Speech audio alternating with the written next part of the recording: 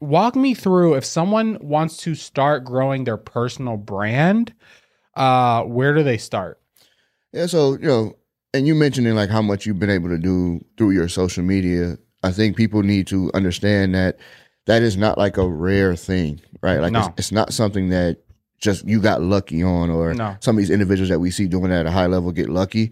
No, it can happen for anybody in the space. It truly is just committing to making the content, right? Mm-hmm. And I think, to get started, one, you have to decide who's your avatar, right? Like, who are the individuals that I'm trying to reach? Mm-hmm. If you're an investor, who are my people? Who are the individuals that will invest with me? Because that's the type of content that you want to create that would attract those type of individuals. Mm-hmm. I think a lot of mistakes that creators are making, and when I say creators, I'm talking about anybody that makes content. Mm-hmm. I think a big mistake that creators make is not understanding who they're trying to attract. Mm-hmm. And whether you're in a real estate investor or an agent or in any of the real estate spaces, you got to understand that there are different avatars of individuals that you really should be trying to attract. Once you get that and understand what it is that you need to do to attract them, then it's just consistently creating it. Yeah. And the more eyeballs you get, the more opportunities you get. Yeah. So like for people listening to this, I think you should, if you're trying to flip houses, we'll say, create content for private money lenders and then wholesalers, because wholesalers bring deals and then private money lenders bring the money. Yeah, you always have to put yourself as the creator in the position of the viewer and of the individual that you're trying to attract, right? And me and you have had talks. Like I said, I do produce for Ryan Pineda, but I also help with every brand that comes through. You're my producer too, kind of. Yeah, no, he texted me this morning and gave me a new title, which is funny. Right, this is like 5:00 this morning. He goes, "You're technically just the director of media at Pineda Company." Yeah. And so you got a promotion. So I was like, okay, I guess that is the Everyone's actual going title. to Pineda. Yeah, Roger going to be. But I understood it because I was like, yeah, I kind of do play a part in each brand. Yeah. But like we talked about before, and the point that I was making was understanding that Brian has a specific individual that he's trying to hit that may be different from who Ryan's trying to hit on his pages. Yeah. That may be different from who I would hit on the Wealthy Creator podcast or in my content. Yeah. Totally different from Kingdom and business. And I mean, like there's just a different individual that you're trying to market to. Yeah. And so in understanding that, you get to realize, okay, what type of content does Brian specifically need to make to go along with his podcast, to go along with his direct-to-camera filming? Yeah. What does he need to be saying and showing that will attract those individuals? Yeah. Yeah. And there's a lot of power in that, right? Like individuals like Alex Hormozi, because of what he presents, he's still selling you. Oh, yeah. 100%. Right? Like everything is branded. You know, everything has his brands on it. He speaks on it and tells you that he's not selling you, even though, you know what I mean? Like, it's understood what he's doing when you look at it, when you take a step back and actually look at the content. Yeah. But it's valuable because of who he's attracting.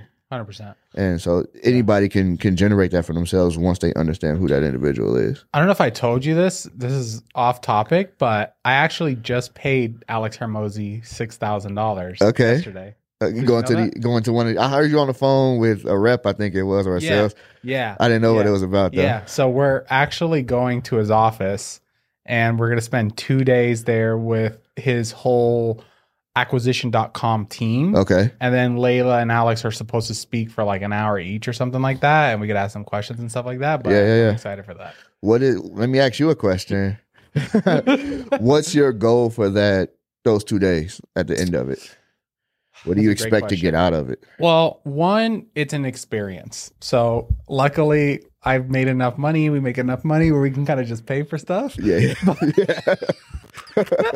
So number one, it's a good experience. Right. Number two, on the education, I think I want to understand how his parent company works. Okay. I think it would help Ryan to kind of see like what roles do they have? I think we know already what roles they have, but what exactly do they do? Do they have like a cap on how many businesses, like let's say a COO works with? Like, I don't know if like the acquisition.com sales manager only works with 5 businesses and they have multiple. Like, do you get what I'm saying? Right. Yeah. Trying to see how the parent company works. I want to learn how to scale a sales team. That's like our bottleneck right now is like sales members, closers, stuff like that. So if you're looking for a job, send me a DM on Instagram because we need salespeople. Don't DM him, DM me. Yeah. His DMs are too full. Yeah. But that was like the number one thing, sales, like scaling the sales team, and then seeing how the parent company works. And then I mean, not much else, to be honest. I think I mean, you never know. Like, you never know what we'll learn. Yeah, no, I mean, but it just speaks to the leadership, right? Because the goal is to go in and you're almost acting as spy to someone that's doing it at a high level. Yeah. Right. And to me, I always I get excited for that because I know you all will come back with information that improves everything. Yeah. And most people don't get excited about it, by the way, right? Because they know that either change is coming. Oh, yeah. Or there's going to be a mix up of, I've gotten so used to that I'm like, yeah, like at the very least, it's going to make it better. Yeah. So the change may be rough for a little bit, but we'll get better from that. Yeah. And so I get excited when like we get the opportunities to even just speak or especially to go visit these type of individuals that are doing it at a high level. Everybody listening, everybody watching should try to get themselves in rooms that will help improve their businesses. Yeah. And now that I'm actually thinking about it, I am going to ask him about branding because like the feedback that we always get on the coaching calls and from other people is like, oh, well, should you just give so much value and not ask for anything to build up, good faith and blah, blah, blah, blah, blah, blah, blah. Yeah. Like the whole Alex Hormozi thing. Yeah. Where like, I think we have a different philosophy here where we have to ask for sales or for recruiting. My take on the Alex Hormozi, the whole thing, right? Like what I believe is that in order for us to continue to offer the value that we do to individuals, it has to come with a cost. 100%. It can't all be given for free because in order for this train to keep running, we need money. Yeah, we need money. And so it's different in his case, whereas you can sell a company for millions of dollars and he kind of has that freedom to be able to do that. And I guess ultimately that is, anyone in business's goal is to get, to cash out on everything. Yeah. But until that point, there has to be things that come with a cost.